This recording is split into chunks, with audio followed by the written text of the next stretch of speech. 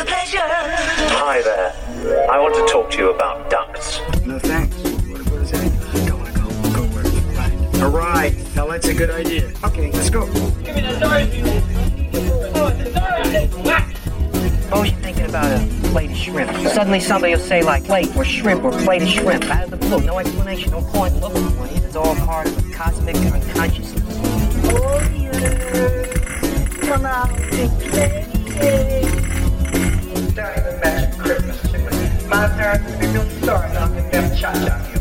I asked and I better get. Just gonna kill me, man. Fucking drug counselor. Good. Yeah. You got try to hook up fucking business man here. Because I don't make monkeys, I just trade them, Pee-wee. Listen to reason. Come on. Listening to reason. Hello and welcome to the Cult Film Companion Podcast, the home of movies that are off, under, and ahead of the cinematic radar. My name is Chris. I am your host, joined as ever with my co-host extraordinaire, Andrew. Good evening. Hello. We've got something here. We have something that, upon first viewing, we didn't realize we had so much to talk about, and I can't recommend more that if you haven't seen Burnt Offerings, watch Burnt Offerings or read Burnt Offerings before continuing further, because not only are we going to spoil this, the history behind this movie and the people associated with this movie will kind of blow your mind. It's kind of... we've just discovered this. We've been talking for maybe an hour or two already before recording, and it just goes on and on and on with all the stuff behind the scenes. There are many layers to this onion to a movie that initially flopped upon release. Burnt Offerings comes to us from director Dan Curtis, best known for his work on the gothic soap opera Dark Shadows. And before we get any further into Burnt Offerings, I just want to remind everyone that we are available on all major podcast platforms. Please follow us on Instagram and Twitter at CultFilmComp. We are available at the Blind Knowledge Collective at www.blindknowledge.com, which is a great website to check out videocasts and podcasts from around the world. Check out all the fine creators over at blindknowledge.com. We are also available on Newsly. Newsly is an audio app for iOS and Android that captures the latest trending articles based on topics that you choose to follow and then reads them to you in a natural human voice. Stop scrolling, start listening. Download and use Newsly for free today at www.newsly.me. And please use the promo code CULTF1LM. That's Cult Film. Drop the I, pop in a 1, and get a month free of Newsly's premium service, courtesy of us. And with all that out of the way, let's get back into Burnt Offerings. Now, directed by Dan Curtis, written by Dan Curtis and William F. Nolan. Now, this is where it gets... Already this gets interesting, because a lot of sources say this is based on Burnt Offerings, which was initially published as a novel. But, according to some of my research, this was actually a screenplay that was on... the docket, and then became a novel that then became a screenplay again, although that is somewhat I can't cite a definite source on that, because sometimes novels just sit on a publisher's desk or on a shelf for a while before they get published. So, I'm not really sure what came first, the chicken or the egg. Was Burnt Offerings initially a screenplay or a novel? I can't tell you for sure. From what you've told me, it seems like it was a screenplay first, that it was announced as a screenplay by the author. Correct. Before it was turned into a novel. And we did another movie recently where the novel came out after the screenplay was written. I can't remember what it is. But yeah. It's oftentimes there is a novelization, correct, to promote the movie, basically. Right. I think even 2001: A Space Odyssey became a novel after the movie came out, something to that effect. Yeah. Sometimes it's very easy to decipher, what came first, the novel or the novelization. But right. This one's a little up in the air. Was it Duel? Was it Duel that was a screenplay and then a short story and then back into a screenplay? I don't know. It was a novella. It was a short story that was published in Playboy. Okay. Because I remember that... Before the screenplay was written? Yes. All right, so that's not what I'm thinking of. No. All right. But yes, there's also, oftentimes, especially with horror movies, novelizations will be written. A little tidbit of trivia for you this month of October, we're doing a lot of horror movies, and if you've checked out one of our reviews for Texas Chainsaw Massacre 2, directed by Tobe Hooper, he did a movie called The Funhouse, and the novelization of The Funhouse was written while the movie was being filmed. Yeah.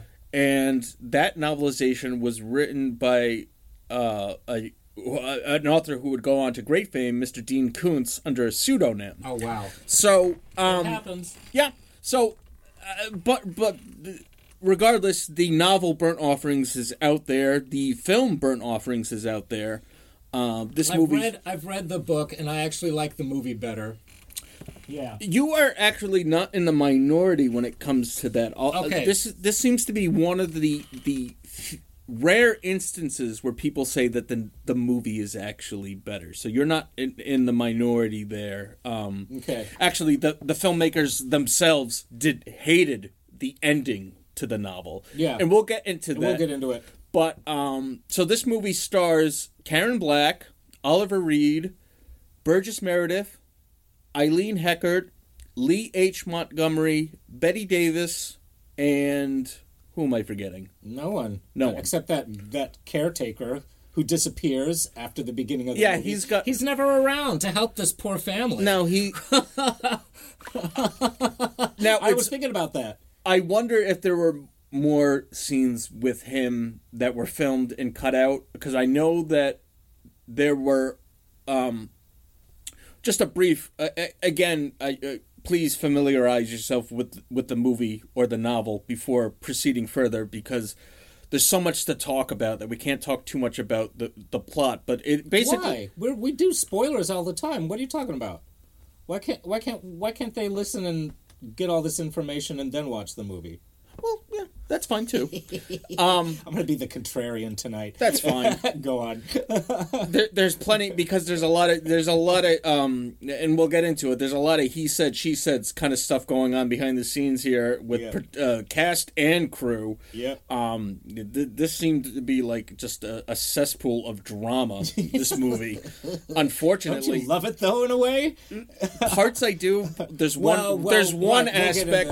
There's an aspect that I find particularly actually very disturbing. Yeah, it is. That's actually probably more the story involved that we will get into is probably more disturbing than the actual film itself in hindsight. So this movie is a PG horror movie that came out in the month of October 18th, 1976. Now, I wasn't alive in 1976, but from my research, it seems that haunted house movies were kind of a dead genre at the time.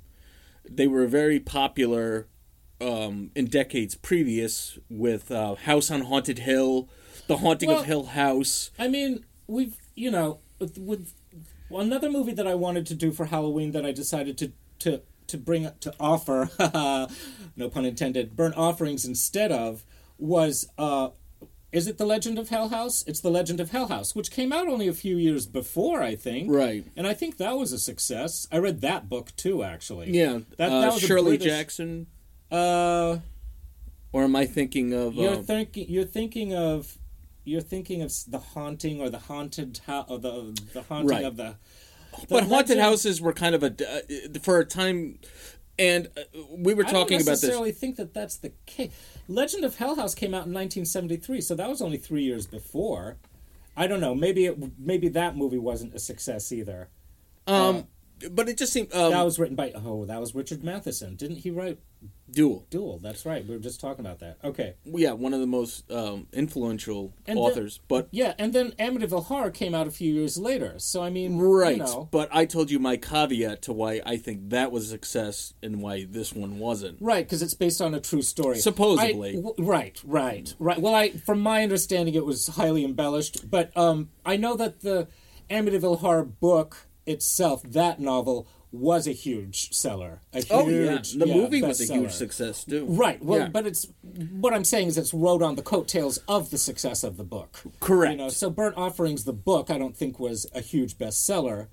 No, because we'll get into it, but we might as well get into it now. The only reason that Mr. Dan Curtis, this was his only feature film. He was best known for Dark Shadows, but also a TV show called Night Stalker about a detective in the city who basically hunts for vampires at night. Right, and he was known, and he did the trilogy of terror made for. So he's behind that as well. Yes, gotcha. So he's he knows made for TV movies, and because he did Dark Shadows had 2 spin-off made for TV movies. Okay, but the reason that he got to do Burnt Offerings is because nobody else wanted to do it. Okay, nobody else wanted to do it. Nope. Nobody else wanted to touch the screenplay. And this goes back to 1970. Correct. Even, yes. All the way back there. Before we backtrack to 1970, okay. This movie was released in 1976.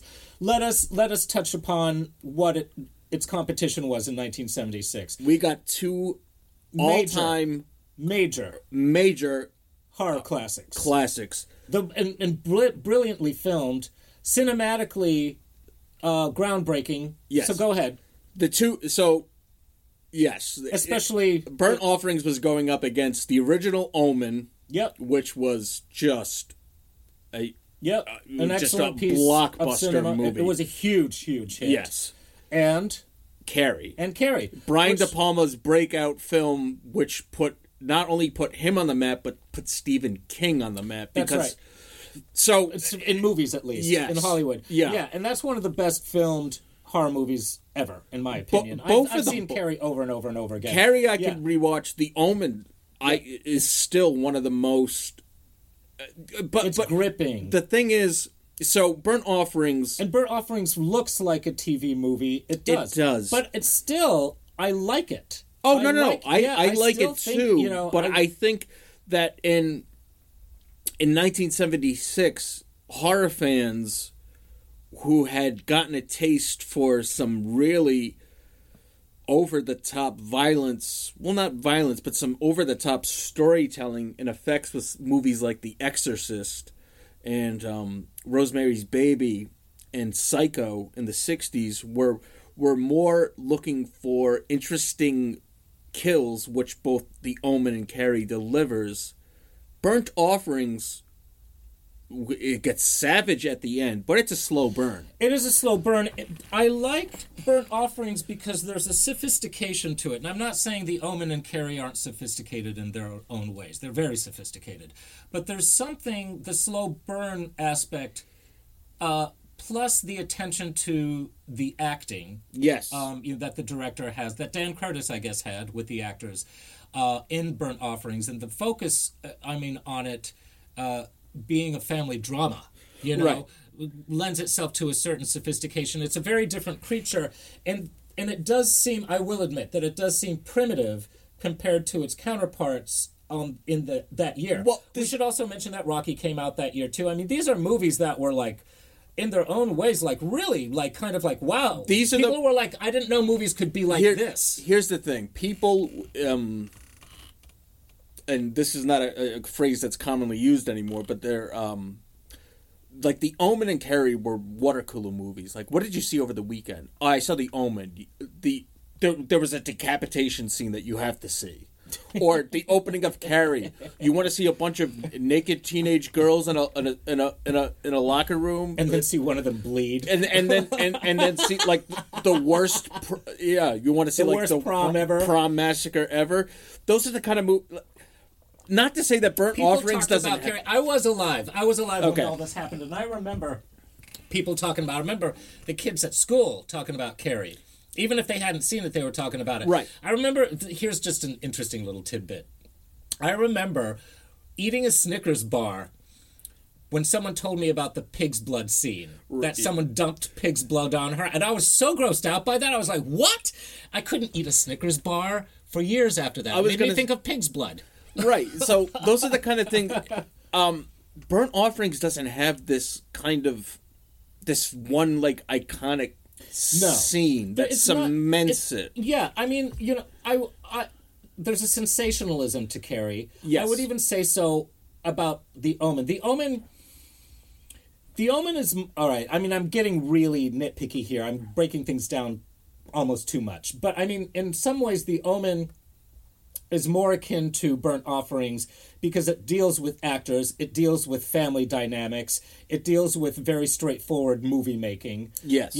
Carrie is very much kind of like a hallucination in many parts. The visual style of Brian De Palma, he was doing and the things. Music, yeah. He was doing things like the 360 shot of Carrie of Carrie and that blonde Afro guy dancing. Tom Katz, maybe Greatest American Hero. But I'm just saying, it's the kind of that whole setup to the pig's blood being dropped goes on, and it's riveting, and it's shot so well. Yeah. So anyway, I'm just gonna say that The Omen kind of has like this prestige factor of like really solid actors doing a horror movie. Yes. Carrie kind of had this came out of nowhere kind of thing, shock value, I would say. Sure. That people hadn't seen before.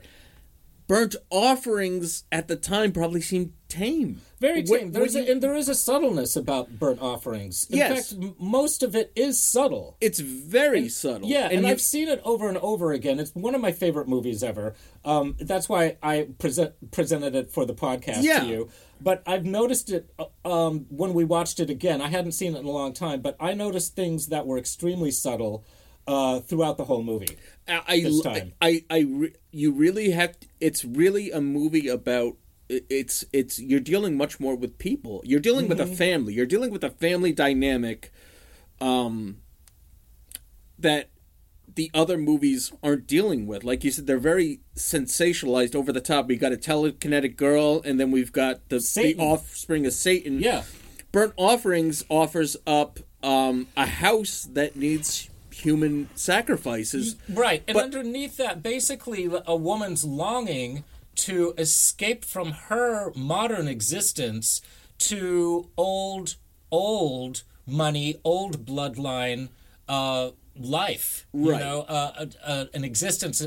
It almost brings up the question: is she reincarnated from an old bloodline into her life today? Right. As a modern wife of a small family that doesn't have much money, that lives in a small squalor apartment in the city. So she's longing for this other life. And one of my critiques of Burnt Offerings, now that I know the backstory about it, one of the things is that you're kind of it's almost missing a first act. You're almost thrown immediately into this family, coming into this offer that seems too good to be true, to live in this huge mansion, which we'll get into the setting. Yeah, but it's this huge mansion to stay for only 2 months. 2 months, and my question to you was, you're not really given a reason to why this is happening, right? Which is apparently fleshed out in scenes that were filmed and were cut. It's too bad. It would be good to see those scenes. I would love to see those scenes. And I know from the book, it's much more apparent, especially with her, that she's getting fried on the city life, especially living in the city and not having much money. And apparently he's an English teacher. He's an English teacher. I don't think he makes that much money. No. Once again, money. So I guess for their family vacation, they're like, well, let's go to upstate New York. And we'll rent a place, a summer place. Yeah, we'll escape the city for a while. But we're not given any of that. And especially since it's filmed in California, you don't really get the sense of New York City and then upstate New York, the dichotomy between. Now, apparently there were films seen of the family in New York City that were cut.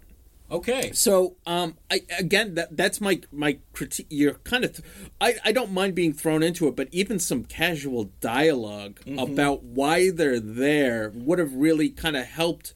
Upon repeat viewings, it became obvious, and upon doing research for this episode, I was able to piece together why they're doing it. You have one scene, they go and look at the house and then they drive back. Yes. And then they have the scene in bed, the two of them. Right. With her, saying she really wants it, and he's like, I don't really want to do this. And then he's like, I'll do it for you. And then they drive back to the house. I would have liked to see a scene where she first comes across this offer. Because she Oh, sure. almost seems to be drawn to this house. From the beginning. Yes. And From he the very seems beginning. extremely hesitant. Yeah, he doesn't. He's not. He's one of those people. He's very practical, but He there's is. something else underneath too that he's resisting. It's like he knows that this is a bad idea. No. That there's something really fishy. Now, the thing is, upon research for this episode, my theory was confirmed. This is one of Stephen King's favorite horror movies. You mentioned that. You mentioned that while we were watching. You were like, this is like The Shining. I wonder if Stephen King used this as an inspiration, and he did. You were right. And apparently, I'm not the only people I've seen. If you've seen or read Burnt Offerings, and then especially if you've read The Shining, the way the Overlook Hotel takes over Jack Torrance is the same way that it takes over Marion, what's her name in Burnt Offerings? Right, Karen Black's character. Yeah. Now, you've read The Shining? I have. Okay. Now, the thing is, with The Shining, Marion Rolfe, they're the Rolfes. That's right. It's a funny name, especially compared to the Bloodline name, which is Allardyce. You've got the Rolfes, Yes. and then you've got the Allardyces. But there's a big distinction that I think that separates The Shining and Burnt Offerings is that Marion is complicit in the house taking her over. Because there's a one scene, it's only a short dialogue scene, but he says, "You're accepting this." Oh yeah, that's later in the movie. That's But later in the basically, movie, but you see her, you see the house. Now it's interesting to me. The parallels with The Shining are becoming more and more apparent to me because he says to her, "You're accepting this because you're a part of it." Because you're that's right. Yes. So go ahead. Sorry. Now she's very complicit in basically offering up her family as a sacrifice. Yeah. Jack Yeah, Torrance, and that's the subtext. If you watch it with that as her subtext, it reads all the way through. Right. Even when the son is about to die from being from the gas from the furnace gas being opened in his room.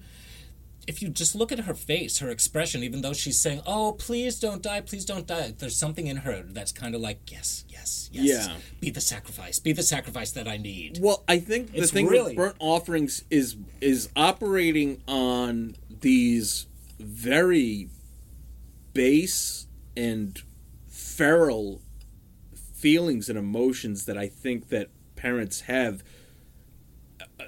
And I don't want to say this to all parents, but it's at some point in time you probably should. I want to ring that little, like. Of course, I love my kid, but oh my gosh, because like there's a scene where he's roughhousing with his son in the pool. Yes, and the pull of the house out of hand. Yeah, and he's kind of like facing these emotions of, oh my god, like I can't believe what I did to my son, but at the same time he's kind of battling himself of I can't believe I did this, but on the other hand, like part of me kind of liked it.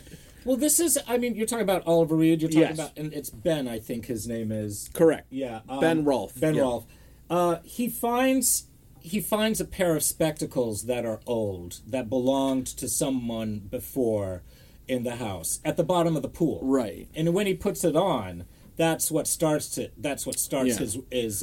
his aggressive behavior towards his son. And it's implicit, is that a word? There's a lot implied here with generational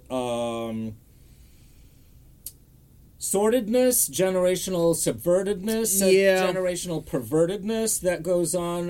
That goes on a lot of the time with. I'm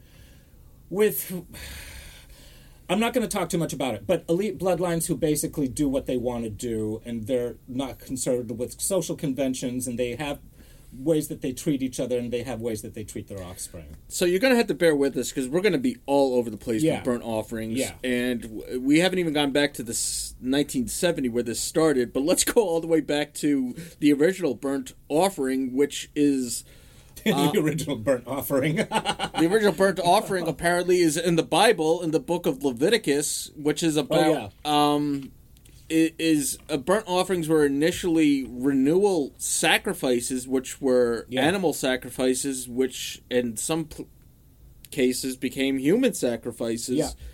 And I mean, this is nothing new for horror movies. I mean, one of the things that I was thinking of with the renewal of the house, basically this house looks decrepit as hell, but slowly with it's not a single drop of blood, but blood that starts reviving one flower. The sun, before they even decide to accept the house, the sun falls off like a little gazebo or something. Yeah, that he's climbing off and skins his knee really badly. Skins his knee, and then blood starts bringing the caretaker's going to throw away this potted plant, and Burgess Meredith stops him and says, "No, something's growing." And you hadn't seen, and I could just see. I think another author that was a big fan of this movie was Clive Barker, because I showed you the original Hellraiser, and it's a single drop of blood that brings back. That's right.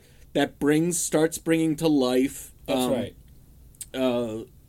I mean, we don't need to get into Hellraiser, but it's blood that starts to bring this being back to life, and it's blood, and I guess a life force movie, that this house feeds upon, and I used to always be so, I couldn't suspend my disbelief enough, to wrap my head around the idea of a structure feeding off people, feeding off their energy, feeding off their souls, and much less feeding off their blood.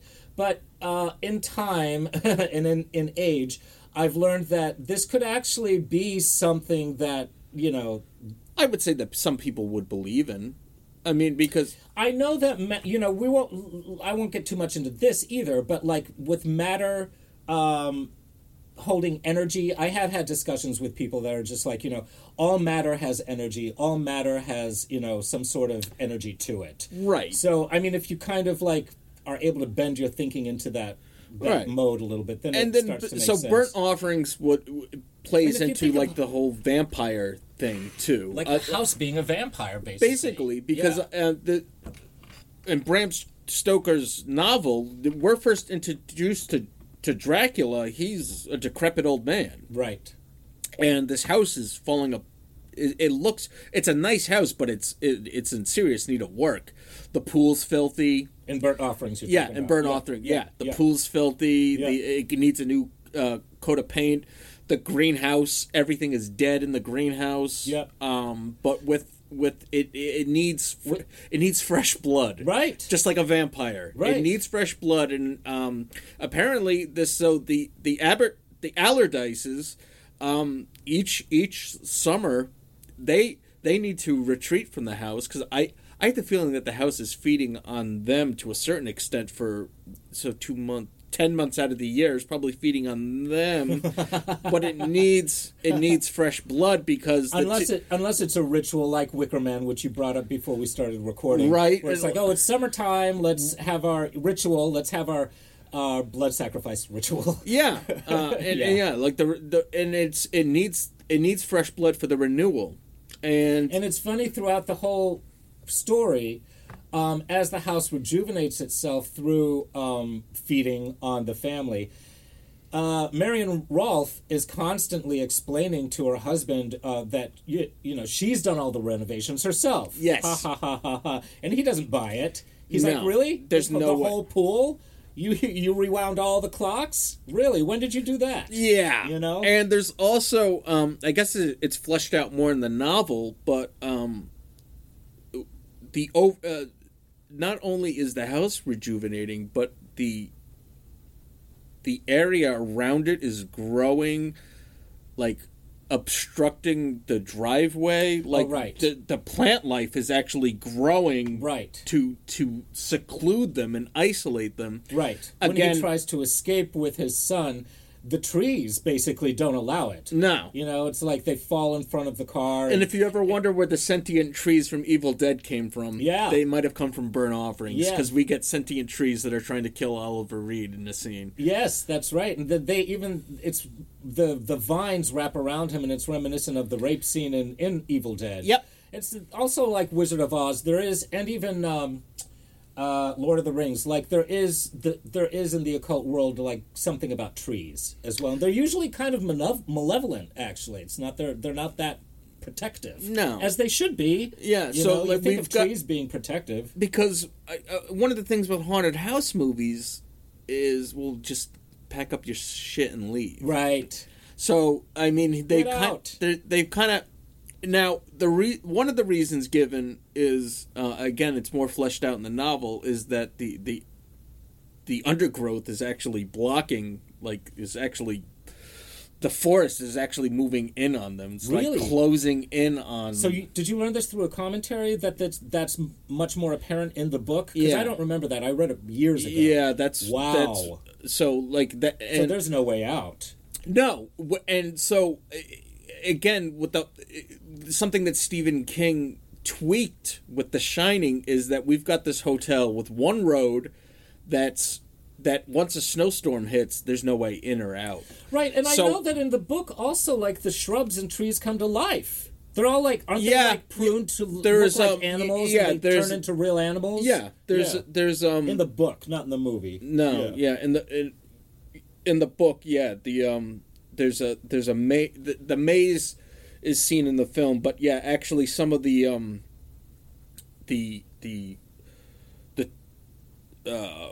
bushes are actually shaped as animals. They were actually shaped that way. And I think they do that in that terrible TV remake. Yeah, they do a little bit of that. So I mean, because that's a trick with haunted house movies, is why would these people stay? Well, sometimes there's that force though that's keeping you in, like in Amityville Horror. Right. You know, it's just like you can't leave. You know how it is when you're stuck. Well, I think the Amityville Horror was like they had no other place to go. They basically had every cent invested in this house. In this, but in Burnt Offerings, the house is possessing these people, and especially Marion, who doesn't want to leave.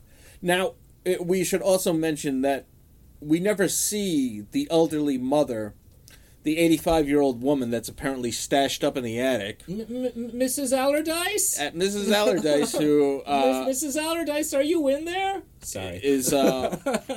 There is... See, this is another thing that I think, again, the parallels with The Shining.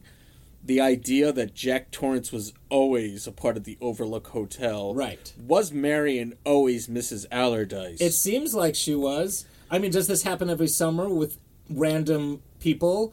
Or is it a special case with her? Because they do notice Eileen Heckart and Burgess Meredith are kind of like, as soon as she comes to visit the house, they're like, yes, she's the one. You like it here, don't you? You feel something here, don't you? Would you be willing to put your heart and soul into this house for as long as you're here? Love this house as we love this house. That's right. That's what they say. And it's yes, they're almost, again, the parallels. The Shining, they're hired as caretakers for the Overlook Hotel for the winter. Mm-hmm. They're paying to stay. I mean, it's a beautiful.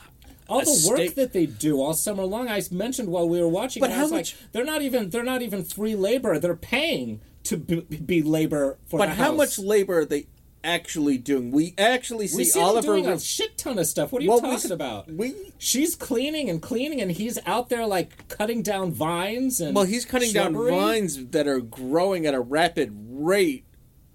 I mean, you could look at it that way, but I mean, for a good little chunk of time, like, they're doing stuff. They're sprucing everything up. Right. But how much of it is the house itself sprucing itself up at times? Because we actually see the house shedding, like, old panels of wood towards the end. No, absolutely. But there is a period of time where they're spending their days cleaning and renovating, basically. Right. You know? She's cleaning and renovating the house, and he's working on the pool, and then we kind of see the house kind of once it got it like a little kickstart, that's all it kind of needed. It needed its fresh blood, and once it's kind of got its grip on these people, it's starting to utilize these people's life force or their souls or whatever to kind of renew and revitalize itself.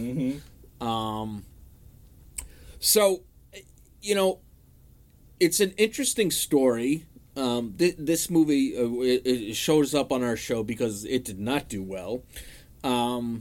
But has a cult following. But most it's got a definitely. cult following and has undergone critical... It wasn't well received. Now, the budget for this movie was $2 million, and it grossed about $1.56 million, and it got mixed to negative reviews. Now, this is where we start peeling away some of the layers of onion here. So, the $2 million... So... Back in 1970, Robert Marasco had written a Broadway play called Child's Play, not to be confused with the killer doll movies. Chucky? Yeah. Is that the Chucky movies? Yeah. Before Child's Play was a killer doll movie, it was a demonic possession movie about... A play? Yeah. That became a movie? Yeah. Okay. And... won a lot of Tonys. Yeah. Oh, go ahead, sorry. But, won a lot of Tonys, but Marasco was not, for some reason, wasn't nominated for whatever As a playwright? reason. Yeah. Wow. And he developed Burnt Offerings, and initially on board to direct Burnt Offerings was Bob Fosse. Now, this is so weird. The listeners should know that I have shown Chris a couple Bob Fosse movies recently, not knowing that he was a contender for directing Burnt Offerings. But I showed Chris Cabaret and All That Jazz, two very good movies by Bob Fosse.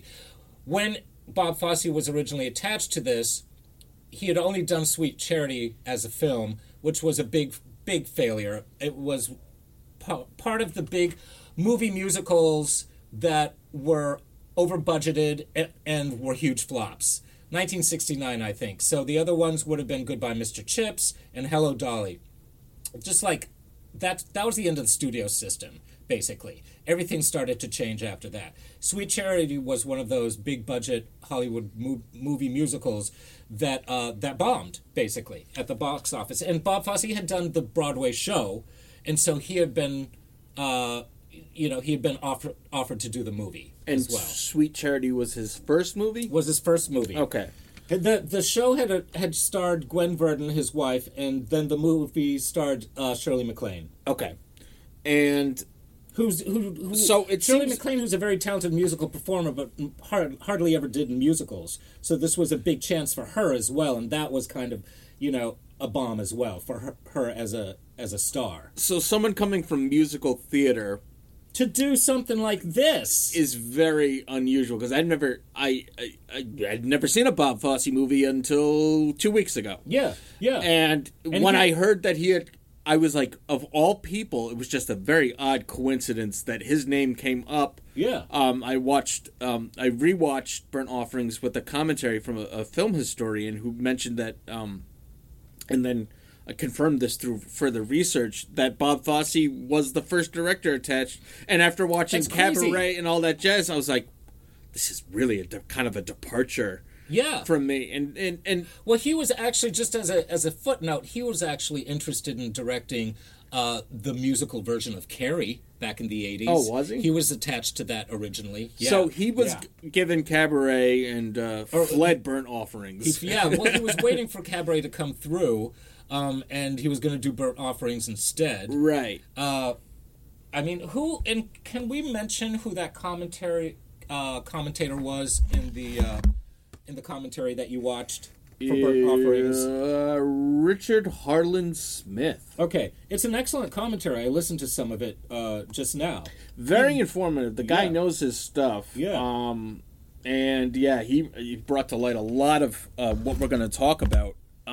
So go ahead. So Cabaret happened for Bob Fosse, and he left Burnt Offerings. Then what? And so Dan Curtis, who was still working on Dark Shadows at the time, owned the rights to a book, which the name escapes me, but he owned the rights to a book that Sergio Leone was interested in adapting for the screen. So Sergio Leone paid Dan Curtis $2 million for the rights to this novel. Now, the actual novel escapes me, but the film that Leone would eventually produce would be Once Upon a Time in America. That's starring... based on one of his novels, on one of what's his name, Robert? No. Okay. No. There's nothing to do with Robert Marasco. Okay. Dan Curtis had just at some point had optioned the rights for this novel. Okay, got you. Sorry. So this novel was transformed into Once Upon a Time in America, starring Robert De Niro, one of Leone's, now heralded as one of Leone's best movies, which is a 3-hour epic. It is. But so the $2 million budget came from Sergio Leone. So because of Sergio Leone, we have Burnt Offerings from Dan Curtis. It's weirder and weirder and weirder. It's very bizarre. And it's going to get weirder for those of you who are listening. Yeah. Stay tuned. So, Oliver Reed was kind of past his prime at this point. Mostly due to being one of the most notorious alcoholics in Hollywood. Probably, we were just talking about notorious alcoholics in Hollywood before we started recording. George C. Scott and Richard Burton. I said, get the three of them together and then leave early. Because they'll start drinking and then who knows what's going to happen. So if you were doing like a 1960s, 1970s Mount Lushmore, you'd put up... You'd put up Richard Burton, George C. Scott, Oliver Reed, and I don't know. No, that's enough. That's enough. Why do you want to? That's enough. Yeah, that's three enough. of them.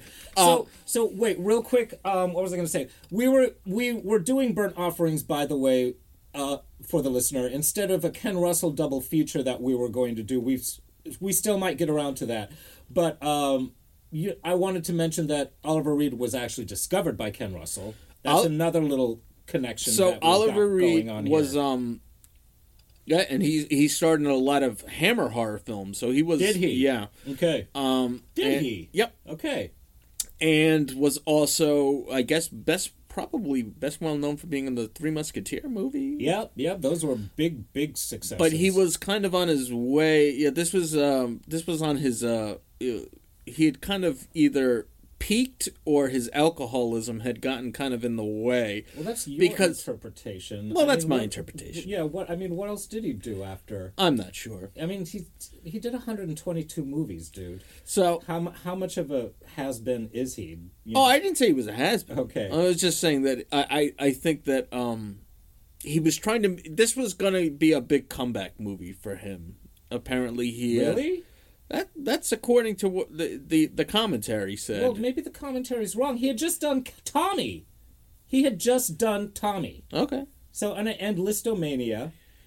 So I mean, but it doesn't look like he did that much after Burnt Offerings, though. Just like Karen Black. They worked. Both of them worked, but in terms of high-profile movies, oh my God, Oliver Reed is in Condor Man. So sorry. Right, go ahead. Apparently, one of the things that Oliver Reed was apparently a little irked about was that Karen Black receives top billing for this movie, and she was, I guess she was kind of on her way up at the time. She had just done Day of the Locust, among other things. Airport 75, right? But she was 4 months pregnant during the filming of this movie. That's crazy. I had no idea. The filming was 30 days, too. Right. Which was basically like a TV movie, schedule. Yeah, basically, Dan Curtis, I guess he almost he's listed as one of the producers, but, the money came from Sergio Leone, but he was basically 30 days. His project. It was basically his project. There was very little studio interference until the end, which we will get into. Okay. The unfortunate. There's a very unfortunate situation. We might as well address right now. Probably one of the most dubious things that we came across in our research for this movie, and we had hinted about this earlier. A story revolving around the production of this movie. Now, it should be noted that before this incident happened, this script was already in place, and for the most part, it's from what I've researched and what I heard in the commentary. It's actually a very faithful adaptation of the novel until the ending. Now, right.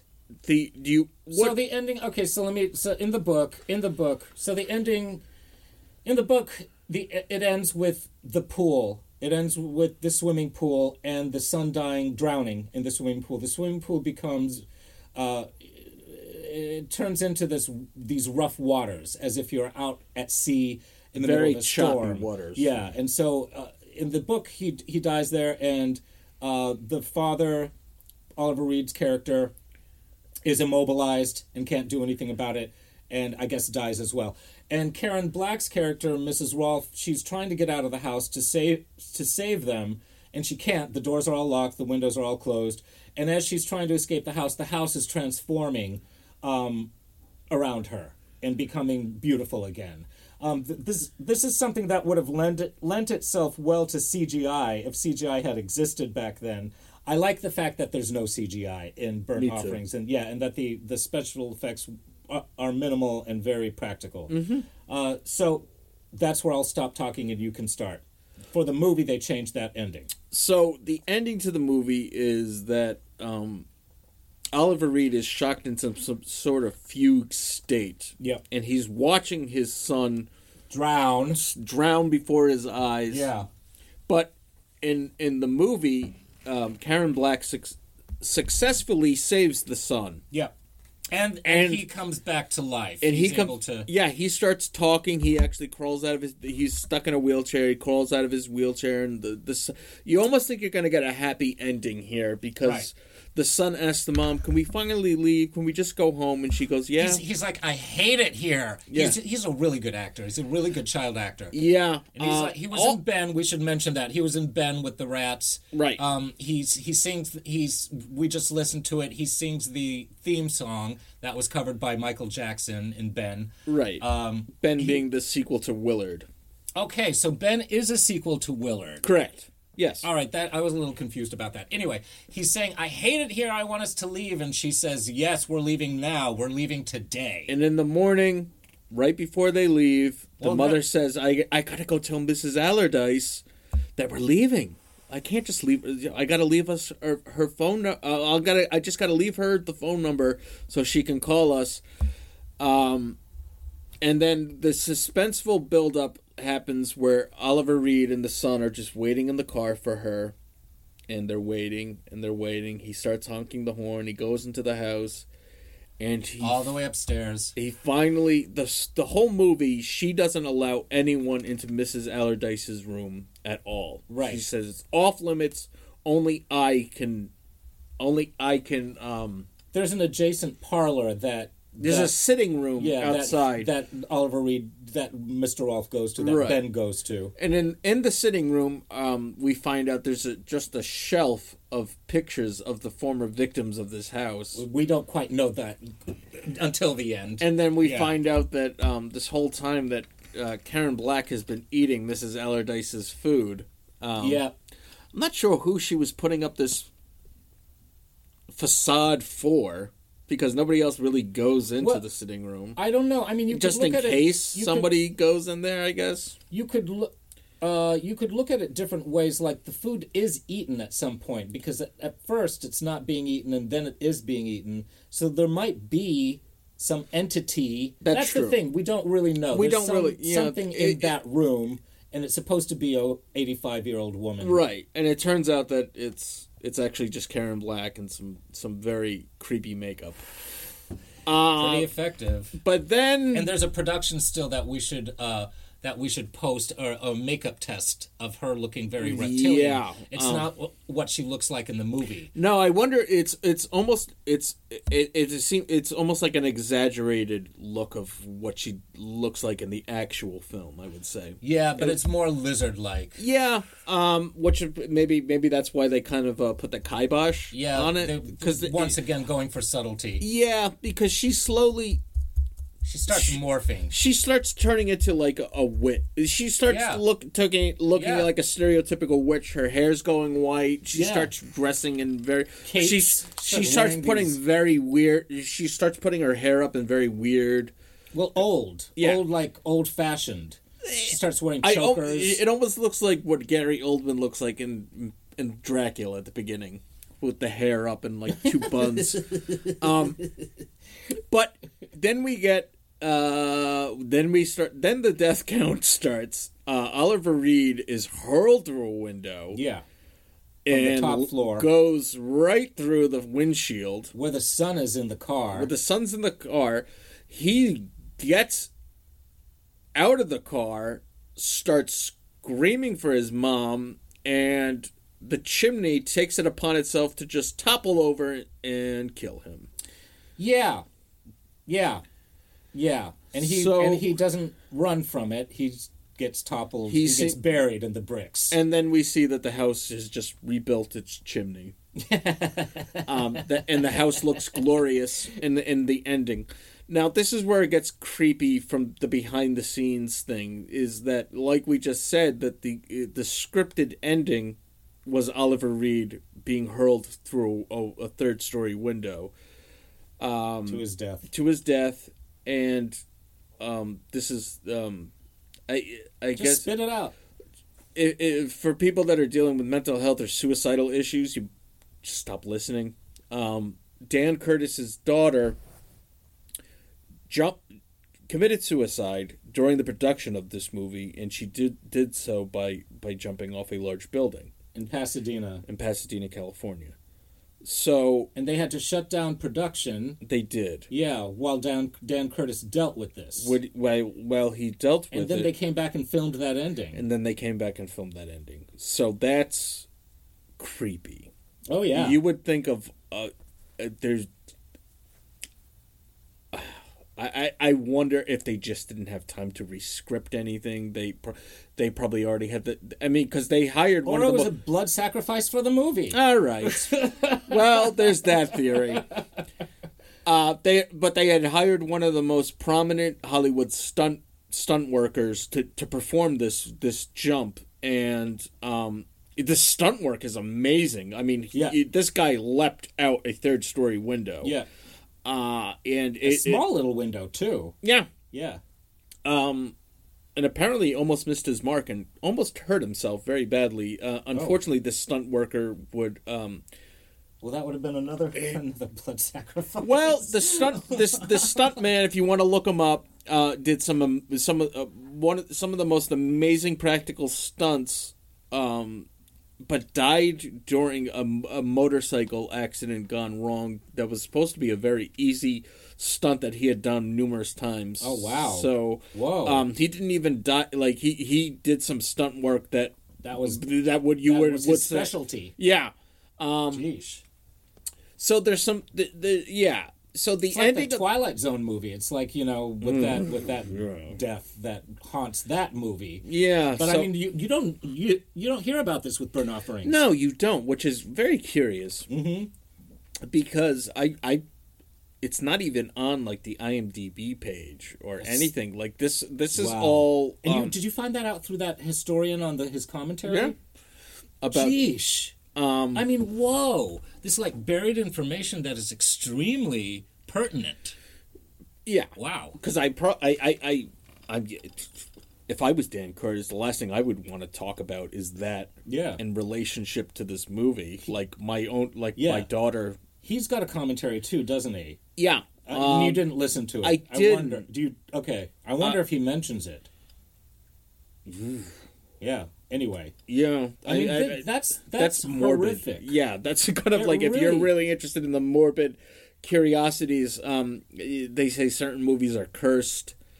Burnt Offerings, that could be one. It doesn't get brought up because when I think of the cursed movies, I think of Poltergeist. Well, Exorcist too. I mean, I don't know if anyone died, but that house burned down twice, didn't it?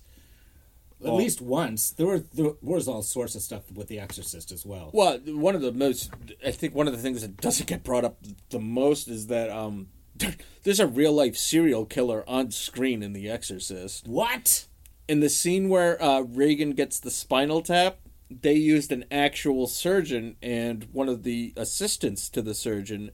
The assistant to the surgeon on The Exorcist was the serial killer that became the basis for William Friedkin's movie Cruising. He was hacking up this surgical assistant on his off hours, was hacking up gay men in leather bars and tossing them into the East River. Like a Dahmer type of serial killer. Yeah. Yeah. I'll just scream again. I mean, that's not even a real scream. Do you want me to scream now? No, that's please crazy. Don't. Yeah, I mean, if you want to get into some sort if you want to look into some of the sordid histories behind movies, I'm surprised that this doesn't get brought up. I'm surprised too. Because this reminds me of this doesn't remind me of, unfortunately it's just a similarity, is what happened with what's his name? Anyway, the Justice League movie that the director had to leave because his daughter committed suicide, and another director took over for him. Anyway, wow. So poor Dan Curtis, and he's passed away, so we'll never really know. But yeah, so there's some the background here with Burnt Offerings is it's its own movie. Yeah, it really is. And maybe not one that you want to watch. No, I was going to say, like, that story that I just told is probably more traumatizing and disturbing than the basis for this movie. Yeah. So there's also apparently most of this cast did not get along with each other. They hated each other, didn't they? They did. Karen Black hated Betty Davis. Betty Davis hated Oliver Reed. Oliver Reed hated Karen Black. It was like a hate triangle. Yeah.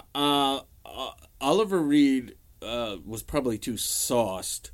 Well, so he apparently was wild. I mean, the antics that he did during the shooting, during production of this, was out of control. A couple of the stories about Oliver Reed's drinking behind the scenes were, once Betty Davis's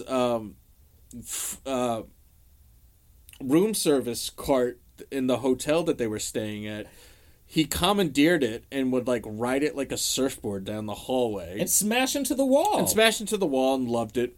There was another story about him finding a set of bagpipes, and apparently he doesn't know how to play the bagpipes, but was so sauced that he insisted on walking around this estate, fell down a hill while still playing the bagpipes. Well, and he got Lee Montgomery drunk. His mother finally intervened. He said, "Give me back my son." The way that he said it was actually Reed's Wranglers.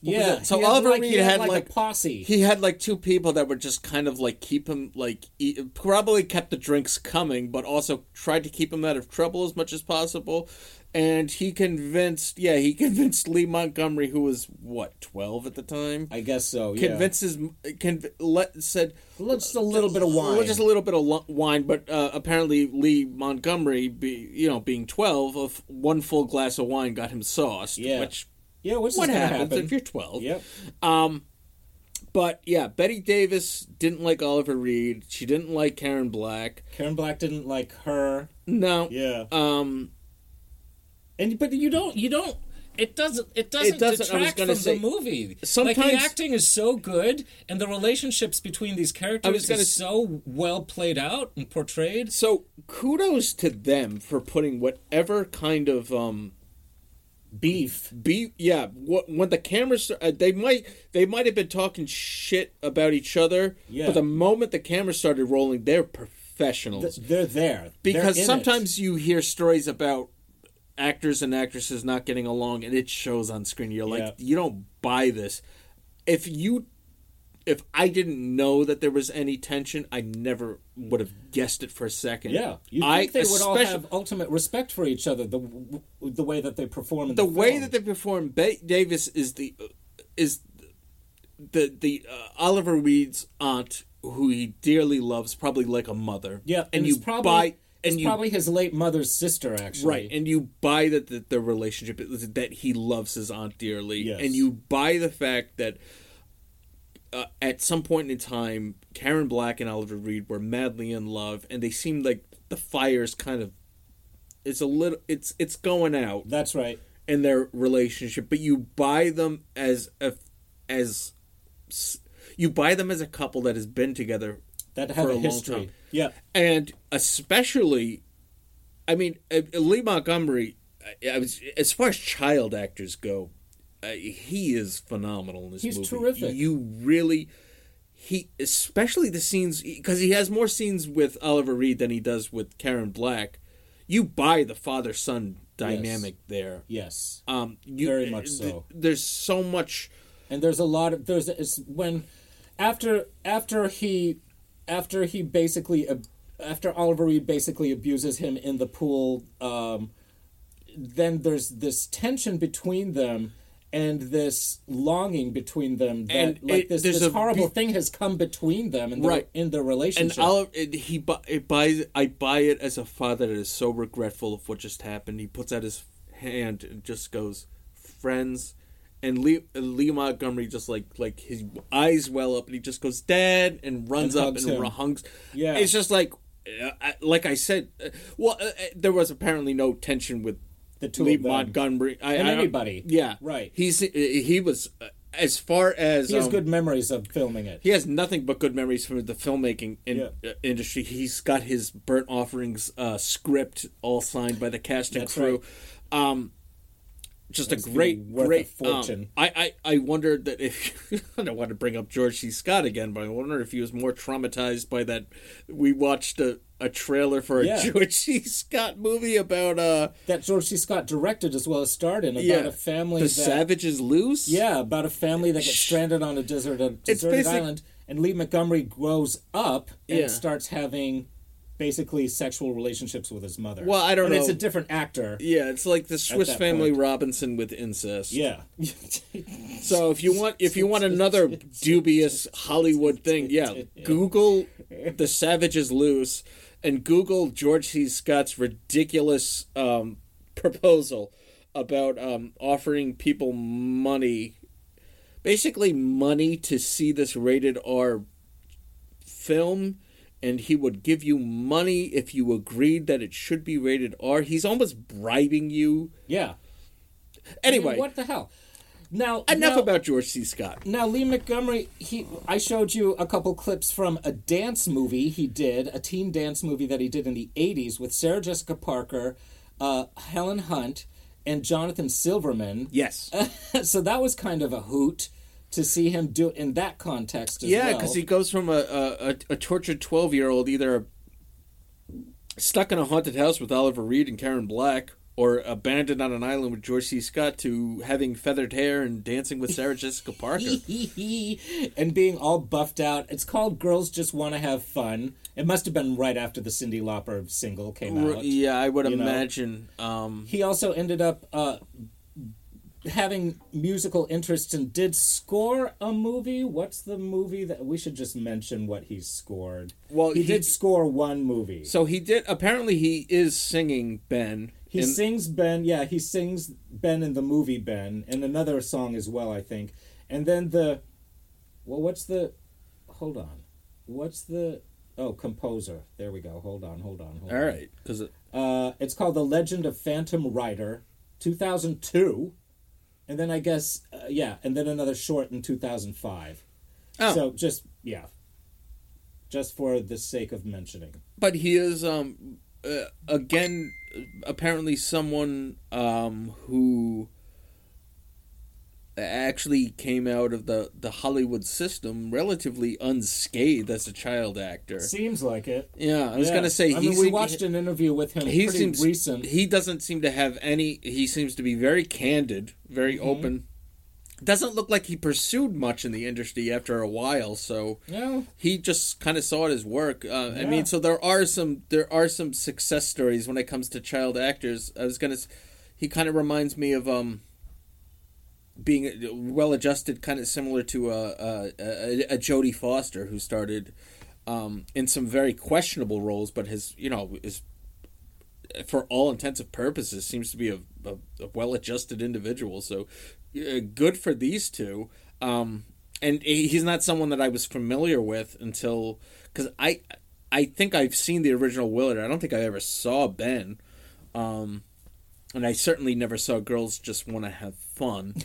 And I probably never would. It looks dumb as shit. I probably never will. And I really have no interest in seeing The Savage Is Loose. But he's great in Burnt Offerings. Now, Burnt Offerings was the first movie to be filmed at the Dunsmuir House in Oakland, California. Now, this house itself has a very dubious history. Oh, do tell. It was built in 1899 by by Alexander Dunsmuir, son of Robert Dunsmuir, a wealthy coal magnate from Victoria, British Columbia. He built this house as an intended wedding gift for his new bride, but she fell ill and died before it could even be completed. Really? Yeah, so this house might just be cursed. This house might just be...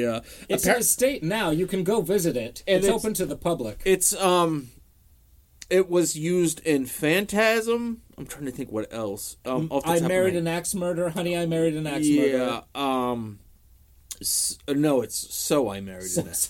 So I Married an Axe Murder. You're right. But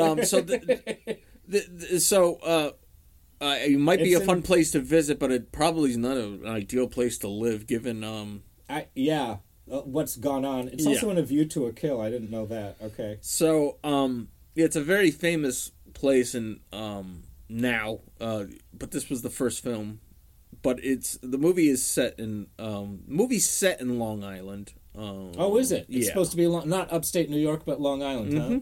Like The Great Gatsby. Wow. Yeah, so, mansions, which are, in the original Great Gatsby, they actually used Newport Mansion for that. Right. So people don't go to Long Island to film rich people anymore, I guess, or that live in Long Island. They didn't even go there in 1976 to film it. Right.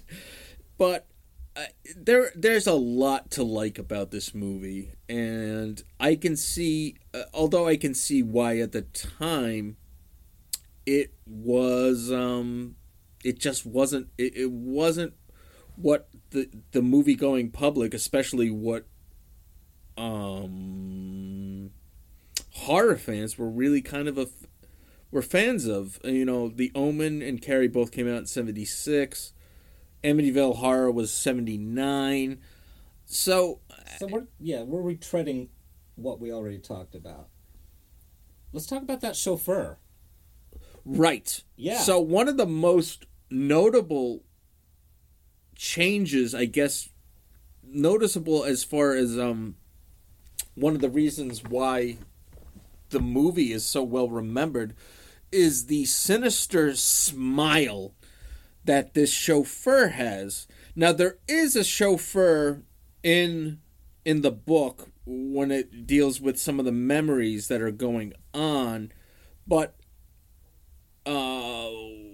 the actual look of the chauffeur and the sinister aspect of the chauffeur actually comes from Dan Curtis's own memories of his mother's funeral, and not actually from the novel itself. And that's actually the storyline in the movie, is that Ben's mother died, and he keeps getting flashbacks and nightmares about attending the funeral, and that chauffeur was there at the funeral as well, driving the car, this really old car.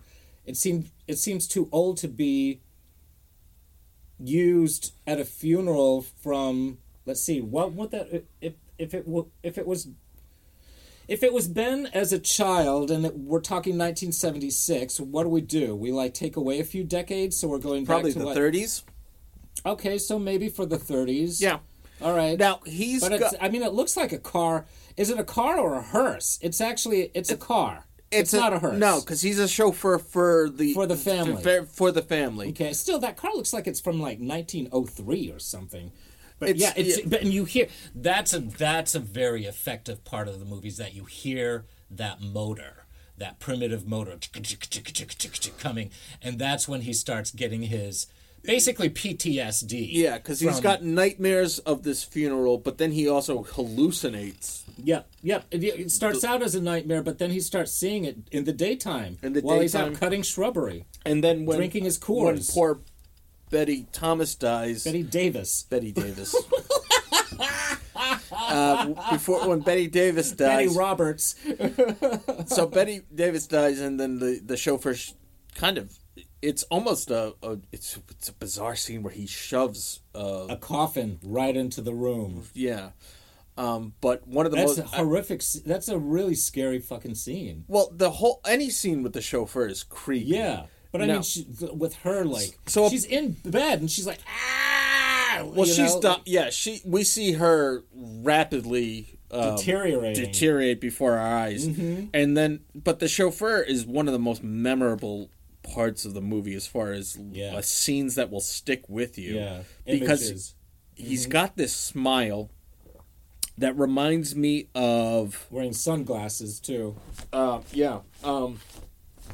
He's got this smile that reminds me of this old silent black and white movie called The Man Who Laughs, which is the basis for the character the Joker. Really? For Batman, yeah. Really? It's an old black and white film. It's about a guy who's got a permanent smile on his face. Oh, that's creepy. That's freaky. Yeah, and that was the basis for the Joker. And I had no idea. Yeah.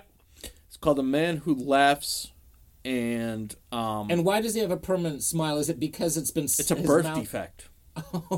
He was born that way. He's always laughing. Can you imagine? Can you imagine having that birth defect? Yo. Oh man, I'd wear a veil or he something. Does. And Yo, it's like you only see his eyes, and then like it's finally revealed what he looks like. Oh, because he's been covering it up? Yeah, he covers up his. Yeah, Wow. he's self-conscious about the fact that he can't control his mouth. Yeah. But anyway, so that's the basis for the Joker. So that's what this guy would be perfect to cast as the Joker. He's got this smile, this really toothy smile. You can see every row of teeth this guy's got. It's played, and I should mention he's played by Anthony James, who did a lot of other stuff as well. Right, but he's best known for playing villainous roles. Is he? And, okay.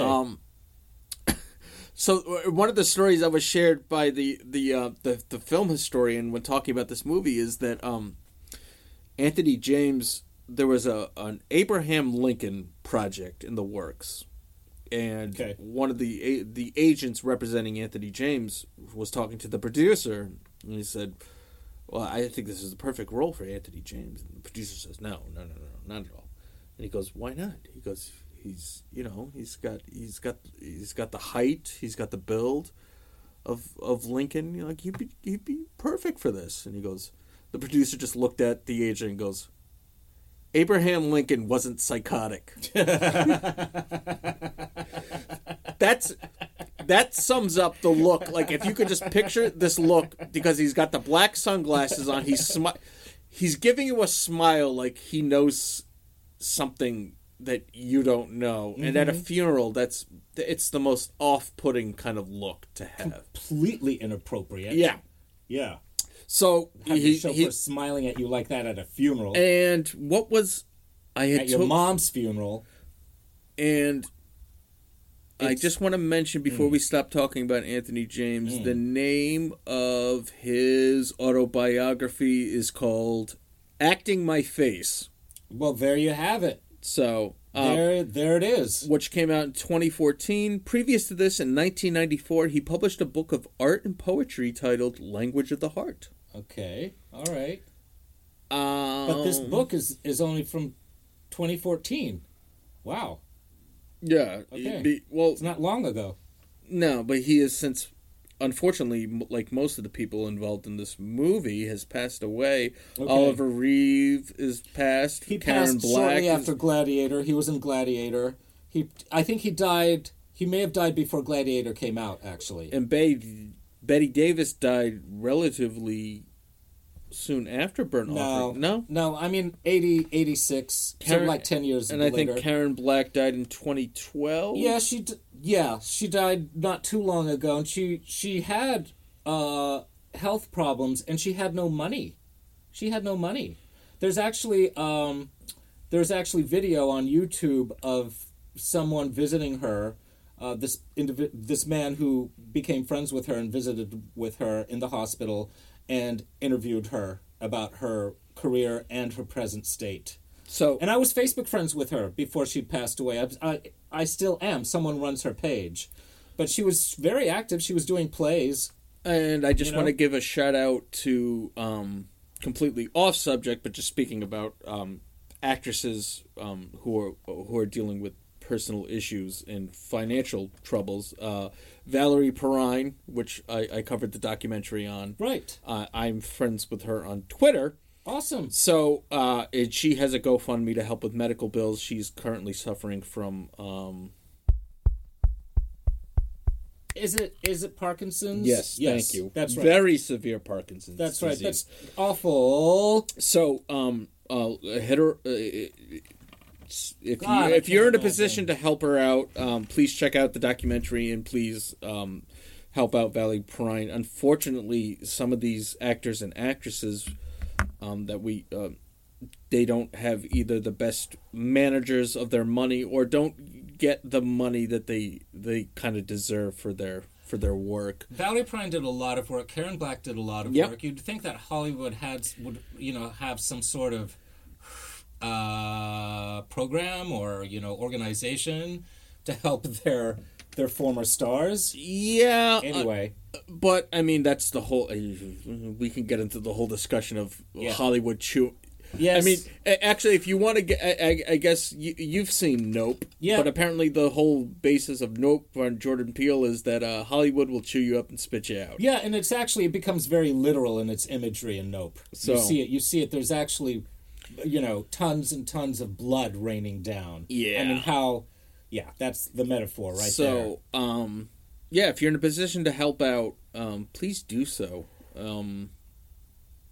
And right, what else about Burnt Offerings? I mean, we've covered I think- so much. yeah, I think that's enough. It's not a heavy film, but It's not. talking about it is heavier than the film itself. Yeah. Just because of the background of what happened. One can almost argue that the background of the movie is worth a movie of its own. In the right hands. Yeah, it would have to be done in a very tasteful manner. But the acting, and another common critique of the movie is that it does look like a made-for-TV movie, which doesn't surprise me given the fact that not only was Dan Curtis his background was strongly in TV, he brought out a lot of the crew that he brought on was more familiar with television work. The cinematographer, the production designer, these were all people that he had worked with before, and primarily with Dark Shadows. But What was interesting about the camera work in Burnt Offerings is that oftentimes the camera is below the actors looking up. I noticed. It's at a very odd angle. It's almost as if a vertically challenged cinematographer was. It's effective though. It is. It works for the movie. I think there's some excellent scenes. There's one scene in particular that I rewound to show you. There's a scene where Oliver Reed is finally looking at the shelf of all these pictures, and earlier in the movie we see Karen Black and we get to see all the pictures. That turns out these are all victims of the house.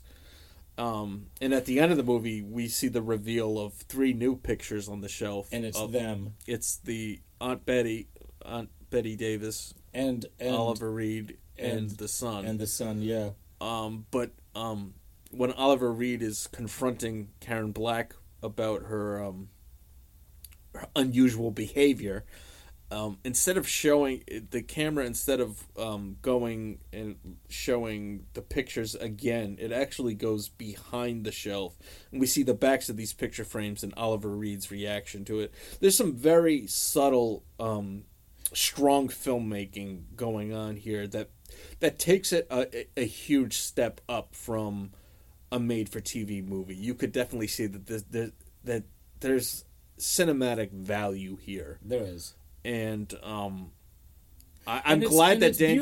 It is beautifully filmed, especially the outside sequences.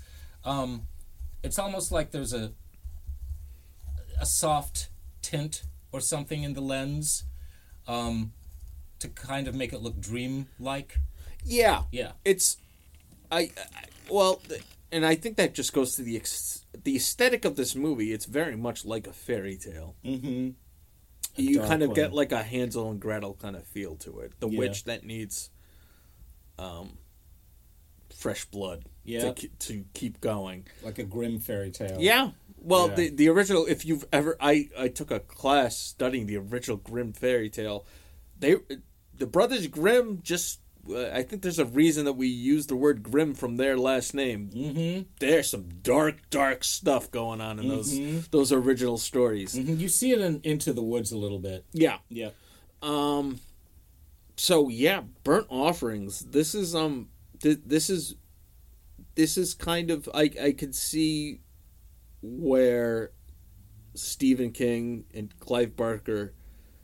I know for a fact Stephen King loves this movie. And I'm thinking that Clive Barker does too. I get their style of writing kind of lends itself to this sort of a gothic kind of storytelling. Yeah. So this movie I could see why it's so influential and why it's undergone reappraisal and is now much more well regarded than it was in 1976. I think that it was a victim of circumstance, like we already talked about the movies that it was going up against. I mean, even if you're a Burgess Meredith fan, he put out Rocky the same year. So this guy did Rocky and did this. And he played Karen Black's father in Day of the Locust. He's very good in that. In fact, I think he was nominated for an Oscar for that. Really? Yeah. Okay. That might disqualify Day of the Locust for our podcast. We'll see. Well, anyway, we will wrap this up with some positives because we already talked about the grim background surrounding this movie. The Saturn Awards, best known for sci-fi, fantasy, and horror movies. This won for Best Horror Film, Best Director, Best Supporting Actress, and the Sitges Film Festival, which I believe is in Spain. Yes, Sitges, Spain. I'm probably butchering that. It won for Best Director, Best Supporting Actress, Best Actress, and then this is bizarre. I'm not sure if this is from Wikipedia, so this might not be accurate.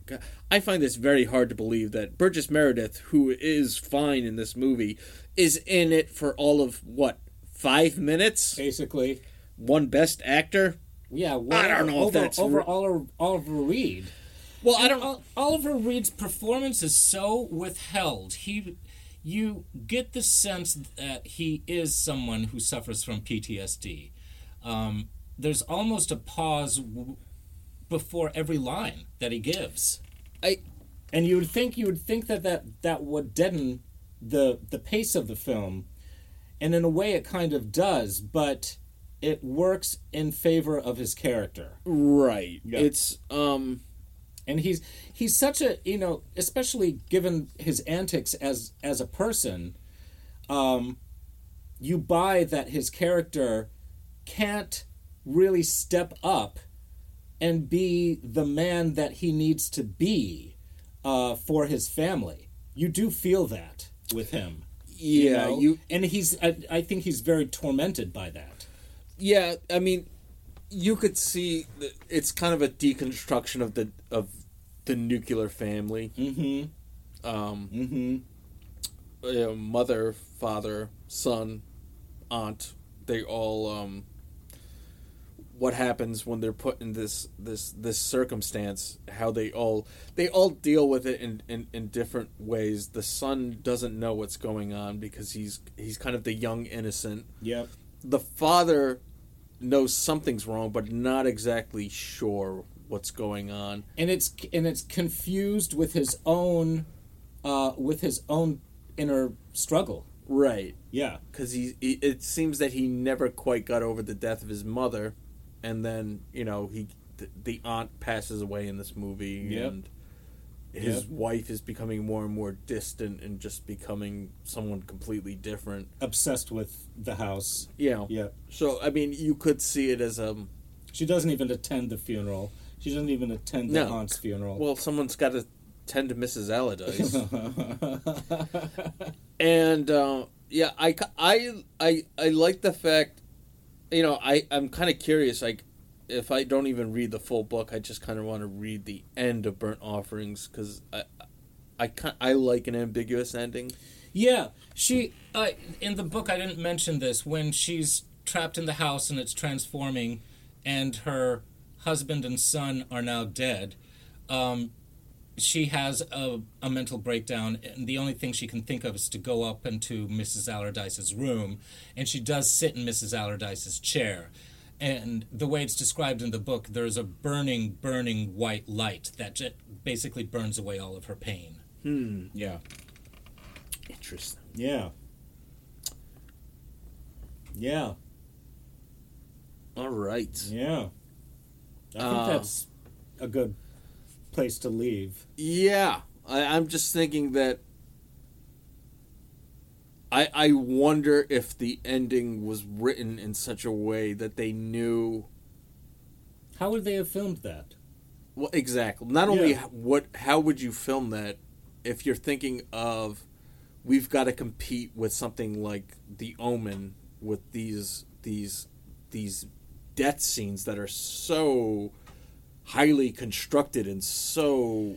I mean, him being thrown out of that window is very much the same as Lee Remick being thrown out of the hospital window in The Omen. Well, not only that, in the ambulance. the nanny who commits suicide during the off the rooftop. Yeah.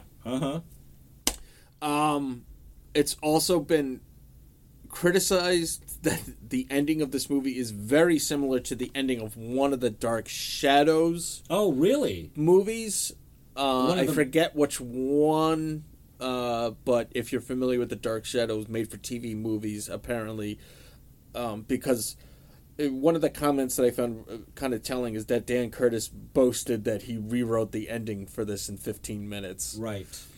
So I wonder if he was just kind of capitalizing on that type of sensationalistic. Sensationalistic, and now in hindsight, the reveal of Karen Black as Allardyce the Witch at the end is very similar to the reveal that Norman Bates' mother is dead the whole time in Psycho. Okay.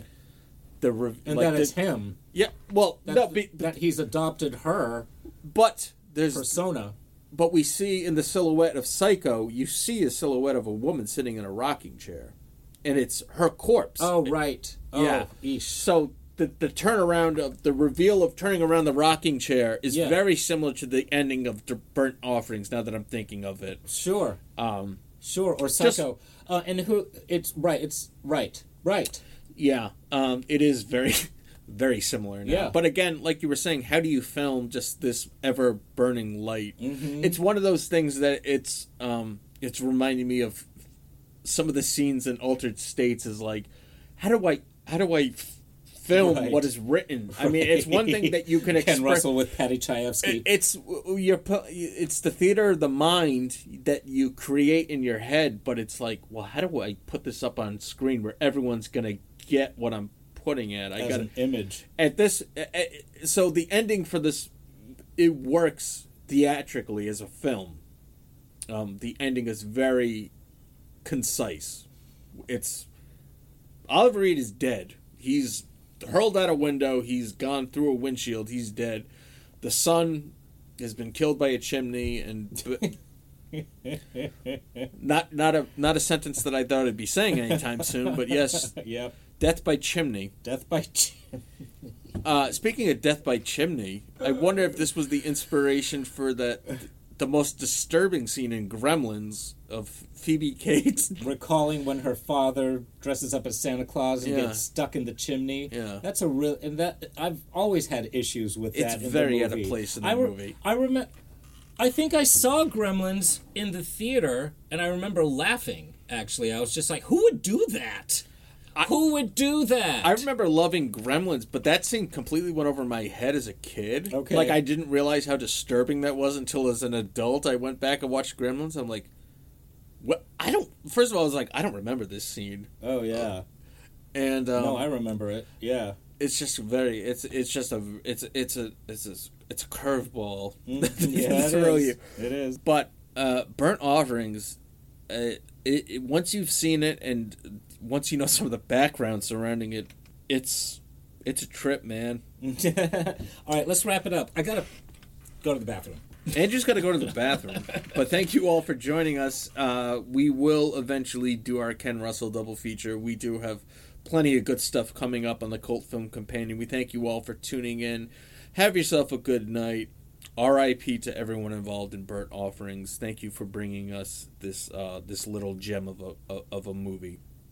Good night. Night.